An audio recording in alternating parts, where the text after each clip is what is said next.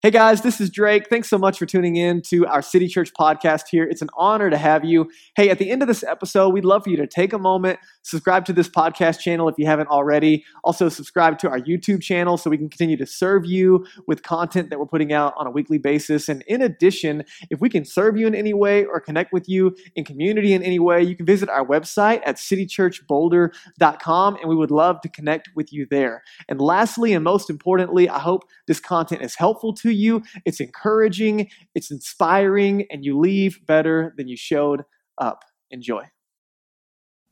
Hey guys, welcome to City Church Online. I'm so glad you're tuning in with us. It's awesome to have you this weekend. Hey, as you're tuning in online, whether you're on the Facebook Live platform or the Church Online platform, we want to interact with you in that community spot. And so why don't you let us know, if money wasn't an issue, are you a beach or a mountains person? Are you more sandy or more rocky? Like, if money wasn't an issue, where would you be going this weekend? If you're already there, we all hate your guts, but you can let us know anyway where you are. I guess I live in Boulder, so maybe you hate my guts, but nonetheless, want to hear from you. We'd love to interact on this community platform and just hear from you guys in this season. Also, really cool, if you're on Facebook, you can hit the share button and share the message and invite others to watch it with you. If you're on the online platform, you can also click the button that says invite and invite people to join you via text. Just some cool ways to engage the community around you and stay involved on the chat. Also, if you're not already following us on Facebook and Instagram, this is our handle, and you can follow us on those platforms and stay up to date with all things that are going on. Guys, the month of July is awesome, and there's some really, really fun things happening in our community. This week, we handed out like 20 gallons of cold brew coffee to our community and tons of popsicles. We have drive-in movies coming up. We have a night of worship coming up, and so we want you to stay involved and stay tuned in. You can also find all of that on our website. And so if you need anything, if you want to get connected, if you're a first-time guest with us and you want to check things out, you can text the numbers on the screen, text the word new, and we would love to follow up with you. You can also use the buttons on the platforms in order to connect with us. We would love to get connected with you and hear from you. So as we're getting into the conversation today, we've been in this series in the book of Colossians, and it's been a really helpful series over the summer, and this is a letter to a brand new church plant, little baby church in a new city. And so as Paul is writing to them, they're kind of like us. Like, City Church is just over a year old, and we're new, and we're growing, and things are good. And so Paul is writing like a good dad to this new little church to encourage them and to help them. And I want you to think about, like, as a parent raising kids, when kids are little, they typically need like a lot of instruction, like a lot of yes and no, black and white instruction, right? Like, rather than empowering them to make all of the decisions, like you're the one picking their bedtime and you're helping them understand, like, hey, this is hot and don't touch this and you can do this. And there's a lot of black and white do and don't instructions. But as a kid grows and as they mature, it's the parent's job to not only tell them what to do, but to teach them how to think.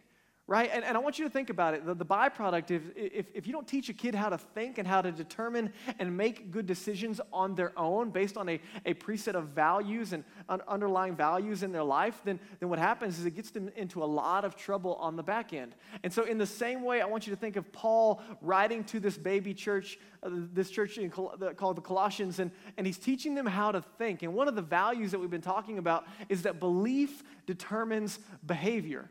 That it's not enough to tell you what to do, but rather to empower you how to think. The goal is to teach us how to think so we can operate and walk through this life on an individual level as well as in community. And so one of the challenges, I don't know if you've experienced this, but I think religion tries to creep in at times and take away the thinking aspect and just say, hey, just do X, Y, and Z. Just follow these rules, do these things, adopt these viewpoints, and don't ask questions, and it'll all work out. And typically that's when we start to get into trouble. And so today we're going to have a conversation around 3 counterfeits, if you will, around Christianity. Things that they overpromise, they underdeliver, and they kind of miss the mark when it comes to following Jesus. They adopt an initial idea around Jesus, but then they kind of start to get off course. And so Paul is going to empower these followers, and he's going to empower us to think for ourselves. And I just want you to know ahead of time, like, we're all probably, no matter where you are in your faith journey, if you're a follower of Jesus, if you're not a follower of Jesus, if you've been one for a long time, our hearts tend to have a proclivity in one direction. Like, we're going to struggle with one of these 3 things as we talk about it. And what I think is the challenge for myself, and maybe you're going to find this true for you, is that we tend to take ourselves too seriously, and we don't take God seriously enough, and it allows us to get into these categories. And so I just want to encourage you on the front end to give you some perspective. This is a conversation for self-evaluation.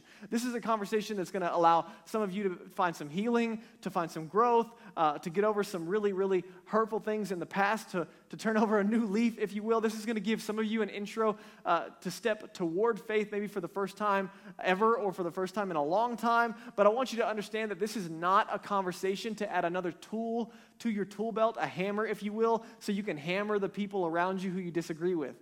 And so rather than listening to this conversation thinking about the people who are like this in these counterfeits, I want you to evaluate your own heart, your own mind, your own soul, and see where we can grow. Is that fair? Everybody with me? Say, okay. All right, we're on the same page. Now, I'm going to introduce to you a couple of counterfeits with some aliases, if you will, just to help us understand where we're coming from. Counterfeit number one is going to be Lawmaking Larry. Everybody say Lawmaking Larry. If your name is Larry, I'm very sorry, but that's the best I could do in the conversation today. And you're going to find that Lawmaking Larry is going to lean towards the disposition of legalism. I'm going to give you a couple big words to get your money's worth out of this conversation. And legalism is the first one, okay? So let's get into the text, and then I'll start to break it down. Paul kicks it off in verse 16 of chapter 2, and he says, "Therefore, let no one pass judgment on you in questions of food and drink, or with regard to a festival, or a new moon, or a Sabbath. These are a shadow of the things to come, but the substance belongs to Christ." So he kicks it off and he says, therefore, if you missed last week's conversation, he's going back to what he had just talked about, that, hey, as a result of the new life that you have in Jesus, as a result of being adopted into God's family, as a result of being set free from sin, death, and the devil, as a result of Jesus being everything you need, don't let anyone pass judgment on you, or don't let anyone look down on you for following Jesus. And what he's going to lean into is like the arena of personal conscience and personal conviction. And he talks about these things being like a shadow. And he says food and drink and festivals, and what we're going to find is this conversation is going to lean towards issues around diet and issues around days. And this will make more sense in a minute. But I want to spend some time on the shadow just for a second. I want you to think about... Well, just hear my story. We have an alley behind my house, and it's pretty safe for the kids out front. Major road, kind of dangerous, and so we let the kids play in the alley, and then go all the way down the alley, and it turns left and right, and it's still technically the alley, but I can't see them, and sometimes cars come down there, so we just typically let them stay in our line of sight. But every now and then, I'll let my boys play on either side, and if the sun's out, I can typically see their shadows. And as long as I can see their shadows, then I know that they're there and they're okay. And every now and then, I'm watching them, and if I can't see their shadow, I'll get up and I'll walk until I can see their shadow again. What I want you to understand is, like, if I go to find my boys and I'm looking for their shadow to indicate that they're there, once I get to them, I'm no longer paying attention to the shadow. Does that make sense? Like, once I get to Grayson, it's no longer about his shadow. I'm not talking to his shadow. I'm not caring for his shadow. I'm not encouraging his shadow. I'm not trying to avoid stepping on his shadow. His shadow was simply showing me the reality of what the substance, if you will, of what I was going after. And so what Paul is saying here is that when it comes to rules and regulations, they're not all bad. And many of them, in fact, when it comes to following Jesus, they're good things for us. But I want you to think of like shadows coming off of Jesus. That was like the original rules and regulations. But Paul's point is like, hey guys, listen, once you meet Jesus, a lot of the shadow is not as important anymore. And Jesus would say similar things. He says, listen, rather than like focusing on all the rules, just focus on loving God and people, and it'll take care of the rest. And so it's moving past the shadow into the substance. Does that make sense? And so when it comes to religion, when it comes to spirituality, what you're going to find is there's two big issues, and it's not just within Christianity. It's actually involved in every world religion that I've been able to pinpoint as I've thought about this, around diet and days, food and drink and festivals. And he's talking about diet and days. I want you to think about diet in the realm of religion, okay? Like, you got some friends who are kosher, you got some friends who are vegan, you got some friends who are veggie only, you got some friends who are carnivores, and you got some friends who, love alcohol, and some friends who don't drink alcohol, and everybody in the middle. And so we have lots of different viewpoints on how you should eat and what you should eat. And I don't eat pork, and I eat some meat, and I only eat fish, and we just have all these different viewpoints. Some of them are just personal, but also in the religious realm, right? There's people that have preferences due to their religious experience, expression, and so it gets kind of complicated. And then what happens, Paul is saying, is that people kind of get judgy. Like, if I don't eat it, you shouldn't eat it. If I don't drink it, you shouldn't drink it. And the same thing goes for days. Like, there's some really weird stuff around the Christian circles, and you've probably heard of this, some weird stuff. Like, hey, when it comes to celebrating Easter, okay, as Christians, we're going to celebrate Easter, but can we celebrate like the egg and the Easter bunny part? Or is that like too pagan of a holiday? And some people are like, oh, like you can't celebrate Halloween. That's the devil's day. Like we don't celebrate that. And I like free candy, so I'm going to be in the other category. But, like some people are like, oh, man, should you even celebrate your birthday? Or should we celebrate Christmas? Or at least the Santa Claus gift-giving aspect. And there's all these issues around what days you should or shouldn't celebrate and how to do it. And if you've been around any kind of religious circle, you're going to find that there's a lot of different people with a lot of different opinions, right? And odds are you got some of those in your family circle somewhere, right? And it gets really weird sometimes because sometimes it seems a little too crazy. And that's where legalism comes in. Let me give you a very simple definition of legalism. That's what Paul's talking about here. Legalism is God's laws plus my laws, okay? A legalist, Larry the legalist, Larry's going to come in and he's going to say, hey, God, great job on all your laws. Man, you did some great work on all the laws, but you missed a few. Listen, nobody's perfect, but don't worry, you got me. I'm here for you, God. And you know what? We're just going to make an amendment to the Bible. We're just going to make an amendment and add first and second opinions into what you've already done, but don't worry, I got it covered and I'm going to help you out. Legalism comes in and is adding our rules, our laws to God's laws. And so here we have law-making Larry. Everybody say it again, law-making Larry. I'm just going to help you understand where Larry's coming from, okay? Larry, at first he struggles and stumbles with something. Like there's going to be a particular issue. Anybody else got any struggles? Can we at least identify, like, okay, that's pretty normal, like just having an issue with something that he's struggling with consistently. And so then Larry makes a rule to guard himself. Is there anything wrong with that? Any problems there? No, actually, that makes a lot of sense. Like, hey, I have a drinking problem, and so then, therefore, you know what? I don't go to bars and I don't go to parties because every time I do, I get myself in trouble. Is there anything wrong with someone making a rule like that? Not at all. Not for themselves. No. Or you know what? I have a problem with the internet, and I have a problem downloading things and looking at things on the internet that I shouldn't be looking at, and so therefore, I don't have internet on my phone, or I don't have internet at home. Is there anything wrong with that? Anything wrong with someone taking some precautions, putting up some guardrails, knowing what they struggle with, and then doing something to protect themselves? Anything wrong with that? Not at all. But here's where legalism starts to creep in. Here's where law-making Larry starts to get into trouble, is he starts to demand that others adopt his rules. And so instead of drinking is bad for me, drinking is bad. You see the difference? Drinking is bad for me. No. Now alcohol is just wrong. No one's allowed to drink ever. It's bad for everybody. Or you know what? Internet is bad. Wait, hold on, Larry. There's nothing wrong with No. Internet is bad. Unplug it. We're not doing it. No internet in the home. No, internet is just, you don't love Jesus if you use the internet. You see how crazy this gets? And it only takes a split second to go from my personal preferences to prejudice. And so what happens is then Larry begins to judge those who don't adopt and participate in his rules. And so this is how it works. I want you to understand there's a level of empathy here. Someone starts out with a real struggle. And so they put some guardrails in place to protect themselves.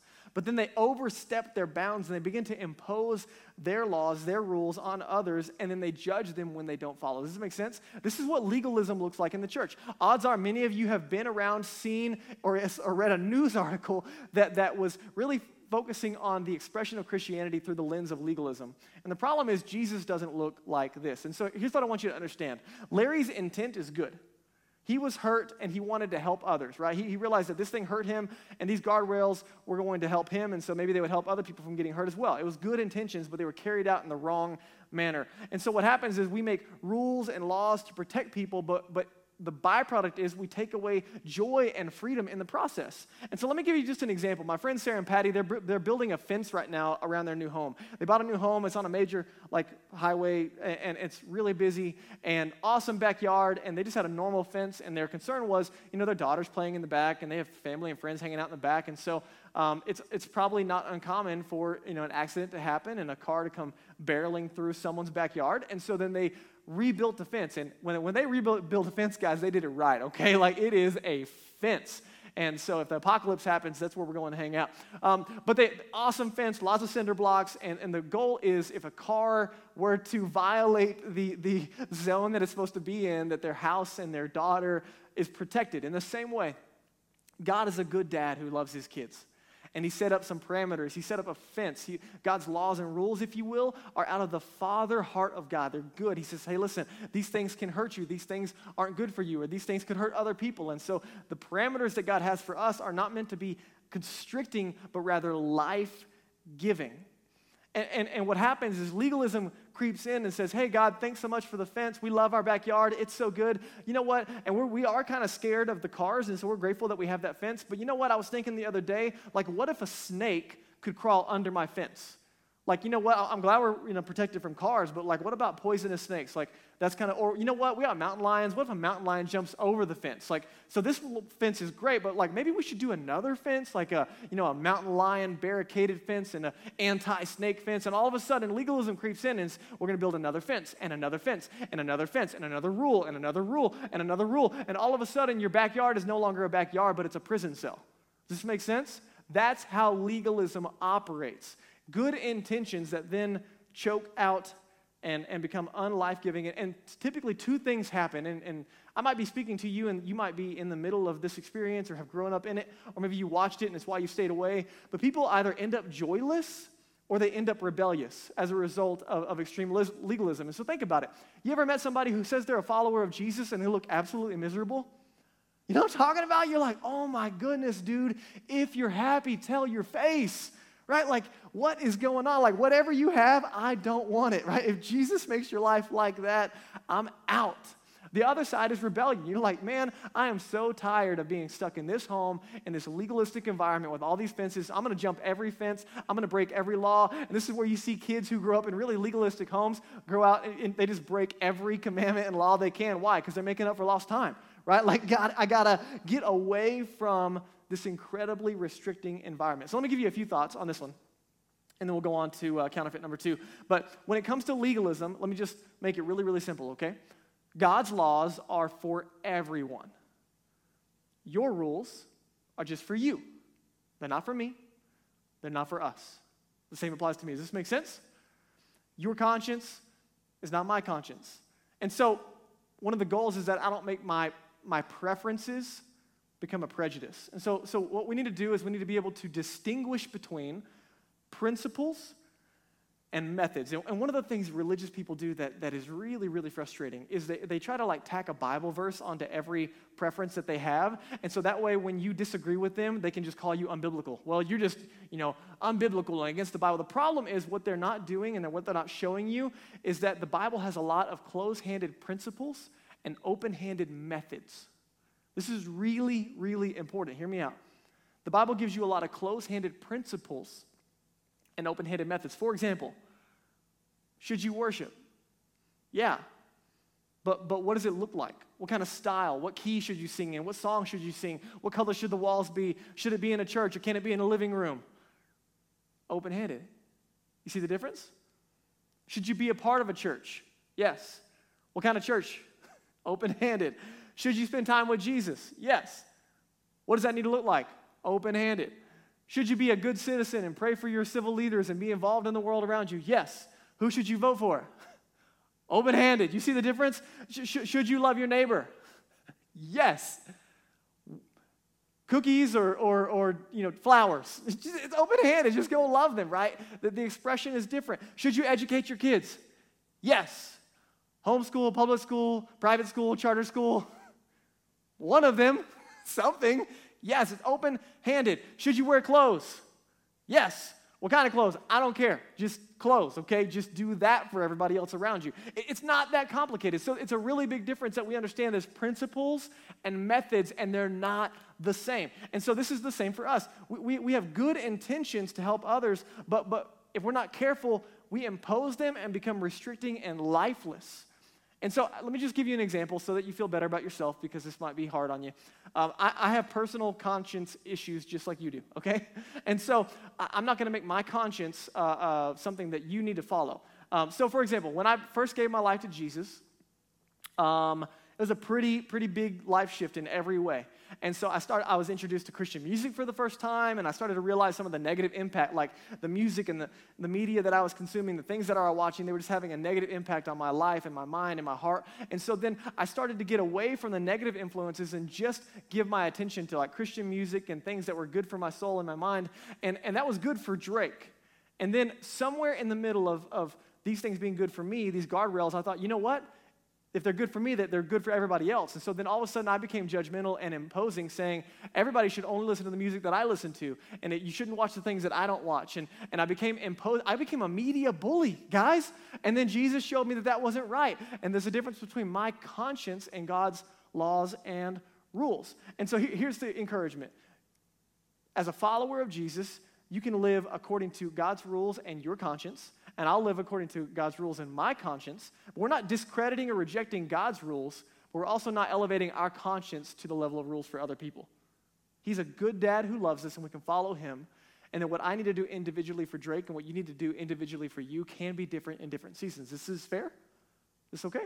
All right, next one, counterfeit number 2, Harry the Hippie. Everybody say Harry the Hippie. This is going to be a Boulder favorite, okay? Harry the Hippie. And let's go to the text, verse 18. Paul goes on, he says, let no one disqualify you, insisting on asceticism and worship of angels, going on in detail about visions, puffed up without reason by a sensuous mind, and not holding fast to the head, for whom the whole body, nourished and knit together through its joints and ligaments, grows with a growth that is from God. So Harry the Hippie is going to struggle with mysticism, okay?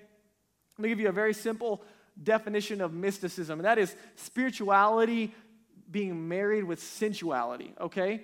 And Paul says, hey, don't let anyone disqualify you or look down on you. And so in an age of spirituality, in this new age movement and this new spirituality conversation, there can be like this conversation around, well, if you're a Jesus follower, you're kind of like still primitive, right? Like that was a long time ago. Like there's new levels of consciousness. There's new planes of spirituality. And so mysticism says, I get closer to God through my spiritual experiences. And so, Larry over here with his legalism, it's about I'm closer to God when I follow all the rules. Well, Harry the Hippie is going to be looking for every experience. I need more and more experiences. I need something supernatural, something paranormal. And so let me give you a couple of things from Harry the Hippie when it comes to his thinking and see if you line up or agree. The first one is this, that Harry the Hippie, he wants to be close to God. Is that a bad thing? No, of course not. That's not a bad thing. All of these things start out with the right desire and then they evolve into something different. He goes on and he creates a spiritual experience ladder that doesn't lead to Jesus. Okay, so all of a sudden there's more spiritual experiences and our ladder's on the wrong wall, okay? And then he goes on and begins to recruit other people to climb his ladder, and eventually it goes into this category of demonic forces being happy to keep him spiritually distracted. This is important. You need to understand that when it comes to spirituality, there's Jesus and then there's the rest of the spiritual realm, and not everything is neutral. There's not just like general good vibes spirituality, right? There's forces of good and evil. And so Paul's warning here is, hey, don't let people look down on you and make you feel bad like you're inferior for following Jesus. Jesus is absolutely enough. But what you need to understand is that if Satan and his demons can keep you spiritually engaged while simultaneously keeping you from Jesus, they're absolutely willing to do that. They're willing to give you a vision or an angel or some kind of miraculous moment in order to keep you from Jesus. And so one of the challenges of this conversation is that spirituality tends to take on an evolutionary conversation, that there are new planes of consciousness and there's more and more opportunities to grow in my spiritual experience. And so, again, if I follow Jesus, my thinking is primitive and I'm stuck down on a lower plane of consciousness. And the challenge is there's a whole culture of spirituality that is disconnected from Jesus. And that's where we get into trouble. Now, for the record, this is not just a cultural issue. This happens inside the church. And I haven't seen it happen inside of City Church, which I'm grateful for as a newer church. And so this is probably a warning for us rather than something that needs to change right now. But you might have grown in or around this, or maybe even have a proclivity towards this. And that is that we look at God's family and we look at the followers of Jesus as like different teams. Like there's a varsity and a JV version of a Christian. And the challenge is, okay, like if you if you're able to do X, Y, and Z, then you make the varsity team. So, hey, are you tithing, and are you speaking in tongues, and do you fast, and have you been baptized, and do you have the right Bible translation, and have you ever gone on a mission trip, and are you listening to the right forms of music and worship, and what are the expressions that you have at your church on Sundays? Like, there's like a varsity version of Christianity and then a JV team. And I just need you to understand, hear me on this. On Team Jesus, there is no JV. There's no JV. Right, a good set of parents, when there's a family loving and serving their kids, parents should never play favorites. Are you with me? In the same way, God does not play favorites. There is no JV on Team Jesus. So what I need you to understand is that we don't climb a spiritual ladder to God. There aren't new rungs of spiritual experience to get to Jesus, but rather, listen, this is amazing. This is why Christianity is so unique, is that God came down the ladder as Jesus. We don't have to go up rungs of the ladder to have a higher spiritual experience, but the greatest spiritual experience that we can ever have access to or would ever need is that Jesus came down to us. And he didn't just come down to us as a man, but he came down to us fully God and fully man, and with him he brought supernatural experiences and the power of God. With him he brought the kingdom of God. With him he brought healing and miracles. And so everything is connected to Jesus. That's why in the verse, Paul said that anything that's disconnected from the head is a counterfeit, the head being Jesus. And he goes on, and I just need you to understand that there's a spiritual realm here that says Satan and demons don't care if you're spiritual as long as you don't get to Jesus. Hear me again, friends. There's a whole realm of spirituality where Satan and demons don't care if you're spiritual as long as you don't get to Jesus. But here's the beauty of what Jesus came to do for us, is that we don't have to seek signs and wonders and miracles and new spiritual experiences. But as we're walking with Jesus, if you put your faith in Jesus and you have a relationship with Jesus, as you're walking with Jesus and loving Jesus and growing with Jesus and following Jesus, what you're going to find is that signs and wonders and miracles follow you as you follow Jesus. So there's a big difference, guys. There's a big difference between following and chasing those things and those things following you as a result of your relationship with Jesus. Does this make sense? So the experiential thing, man, we have a feeling culture, and it's a big trap that we can get stuck in. And so the third thing I want to give you is counterfeit number 3. That is going to be minimalist Martha. Everybody say minimalist Martha. Minimalist Martha. Okay. And this is going to be in the form of asceticism. And we'll look at the verse and I'll define it for you. But verse 20, Paul goes on, and as he's wrapping up the passage, he says, if with Christ you died to the elemental spirits of the world, why, as if you were still alive in the world, do you submit to regulations? Do not handle, do not taste, do not touch, all these rules, referring to the things that all perish as they are used according to human precepts and teachings. Pause right there for just a second. What he's saying is, hey, if you're a Christian, if you're with Christ, and you died to general spirituality, meaning when Jesus made you new, that you moved away from everything spiritual that was disconnected from Jesus, and now you're connected to the one true source of spirituality. He says, man, if you're a follower of Jesus, then why do you get stuck in some of the religious tradition and religious rules? He's warning us against it. And he's helping us understand that there's like human rules that creep in, and they look good, and they sound good, like, oh, you know what? Maybe that would be helpful if I didn't watch that or listen to that or touch that or drink that. And they look good on the outside, but they're over-promising and under-delivering. And I want you to think about this. It's easier to follow rules than to develop a relationship. This is why religion is easy to fall into. It's way easier to follow rules than to develop a relationship. So if you can just give me steps 1, 2, and 3, if I just go to church and like hit a few check box, we're good. But Jesus doesn't want to just hand us a manual and walk away and say good luck. Jesus wants to walk with us relationally through this life. In the same way that I don't just hand my kids a manual for life and say good luck, boys, see you when I'm 50, right? Like it's I'm going to walk with them and develop them and enjoy the relationship along the way as they grow. He goes on and he says that these things, they're self-made. Let's go to verse 23. He says, these have indeed an appearance of wisdom in promoting self-made religion and asceticism. There's the word we're going to camp on in a minute. And severity to the body. But they are of no value. You ever tried something that didn't work? You ever had a spiritual effort or practice that didn't deliver? In stopping the indulgence of the flesh. He's saying that there's these man-made efforts that don't deliver. Have you ever noticed that some of the most heavy, rule-driven environments also have the most problems?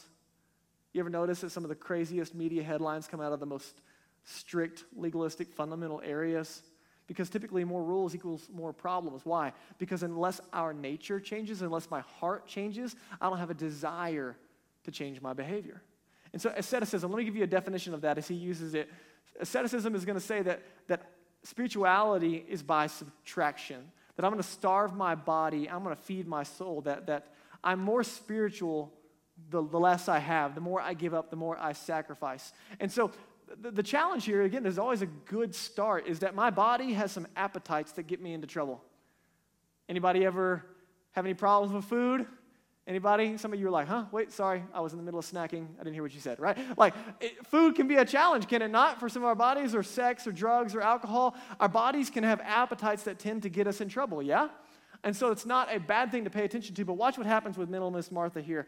At first, she has an experience or witnesses something in the category of overindulgence. She either does it herself or watches somebody. This is where you would see somebody, maybe your dad was an alcoholic and you watch it destroy your life and your family and maybe your parents' marriage or whatever. Or this is where you see someone incredibly unhealthy, don't take care of their body, and they overeat and they do everything in excess and they die early from a heart attack or whatever. We see this overindulgence of activity. And then what happens is that Martha decides that the body is dangerous and that pleasure is evil. Because of the consequences of overindulgence, she decides that the body is dangerous and pleasure is evil.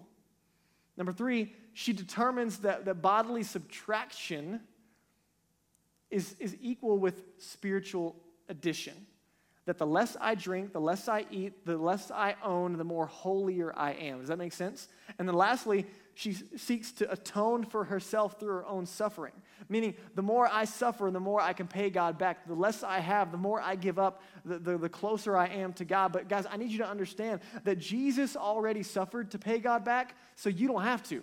That's the beauty of following Jesus. And so, here's what I need you to understand about minimalist Martha here, is that you can't get any closer to God than Jesus.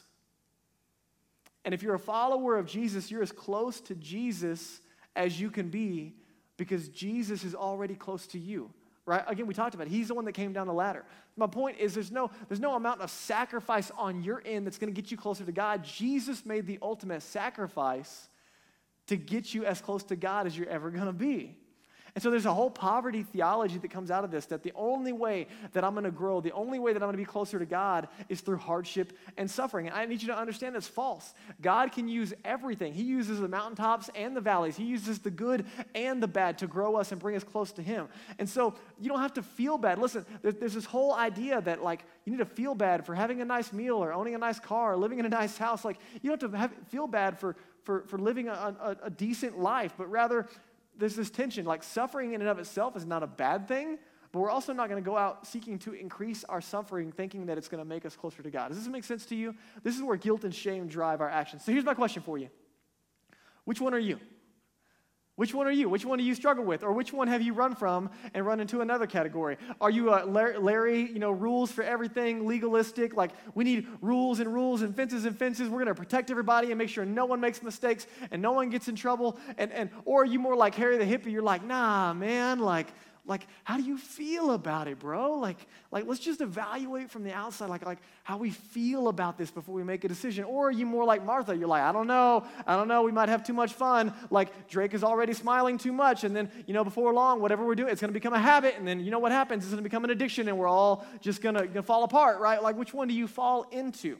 Let me give you a couple things, and I'm going to put the action steps on the screen. Daniel's going to come play for us, and I just want you to reflect for a few moments. Let me give you the good news. Before I give you the action steps, let me give you the good news. Jesus came in a what? If you say spaceship, you're on the wrong category. He came in a body, okay? Jesus came in a body. I'm just seeing if you're paying attention. He lived a perfect life without sin like you and I can't, and here's what's amazing about this conversation. He brings us not just to spiritual experience, but He brings us the Holy Spirit, which means that my whole life is connected to spiritual experience with God. And that through a relationship with Jesus and through the power of the Holy Spirit in me, I can decide what I should do with my body. I can decide what I should do with its passions and desires. I can pay attention to God's rules, and I can pay attention to the Holy Spirit operating in my conscience. That there's now a new balance of God's rules and my conscience working together for my good and the good of others and the glory of God.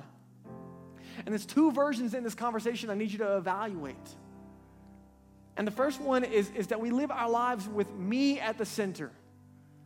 That means I'm going to live my life with my rules at the center, that those are going to make me close to God. Or my experiences, I'm going to keep chasing experiences to make me close to God. Or it's my suffering and what I give up and how I'm diminished in order to be close to God. It's those things that make me godly. Or, and here's what I would like to propose to you. Instead of adopting a counterfeit, let Jesus be at the center. Guys, hear me. This is amazing. Jesus obeyed all of God's laws, and then he died so I could be forgiven for breaking God's laws.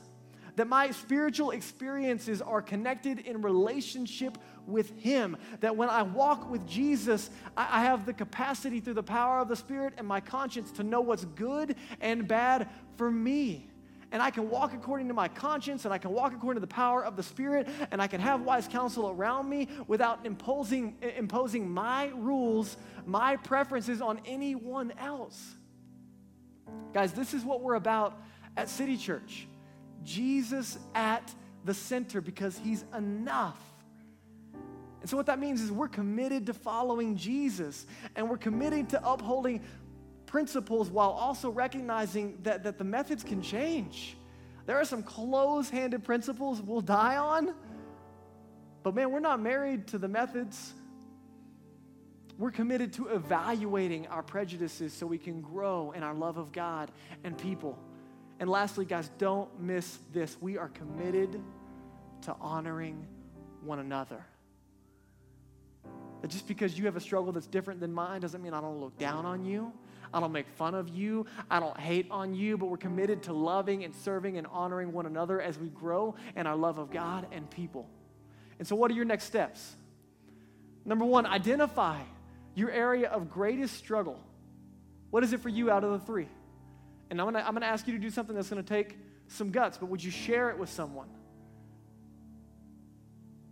Are you more like Larry, Harry, or Martha? And then I want you to write down areas of personal conscience versus biblical principles. Where are the lines getting blurry? What are the things that God has told you to do that you're not doing based on your personal conscience? What are the things that you've been imposing on others that maybe you should take a step back and evaluate as just something of personal conscience? What are the things you know God wants you to do because he loves you and he's a good dad who wants to take care of his kids and bring others into the family? And the last thing, I want to invite you to invite Jesus to be the center. Invite Jesus to be the center. And if you're like me, I try to push Jesus out of the center all the time. And it's not good for me, and it's not good for others. And he loves me enough to keep showing up. And let me encourage you with this. If there's never been a moment in your life where you reached out, you've prayed through your head and your heart, there's been a moment where you said, Jesus, I want you to be the center of my life. I believe in you. I believe you died for me. I believe you rose again. I believe you're God. I believe you can forgive me, and I want to follow you. If you never had a moment in your life where you have prayed a prayer asking Jesus to save you and set you free and to give you a new life, then man, today, guys, listen, today you can pray that prayer and have completely new life in Jesus. And he can be the center for the first time today.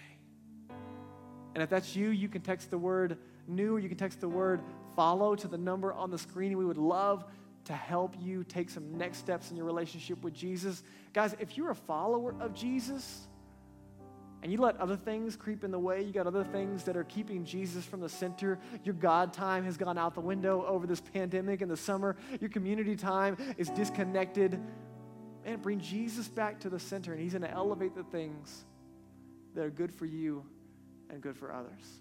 Let me pray for you. God, thank you so much. Thank you for your love for us, that you build good fences in our lives to protect us because you love us and care about us. At the same time, you don't put us in a prison block. You don't block us in and squeeze out all the liberty and freedom in front. You give us freedom and life and passion and purpose. And we're so grateful that we get to follow you. And I pray for any of my friends on the other side of this conversation that have never said yes to you. They've never made you the center of their life. They've never said, Jesus, I need you to save me and set me free. Man, would they do that today? Would you overwhelm them with your love right now? And would they be compelled to say yes to you for the first time? And for those of us that are followers of Jesus, man, would you help us to be transparent? Would you put the name of someone that we need to share with our struggles just in our minds right now? And would you lead us to send them a text message right after this and be held accountable and ask for help and begin to evaluate where we need to grow in this conversation so we can be closer to you and we can better love others. This is in Jesus' name. Amen. Thanks, guys, for tuning in. See you next week.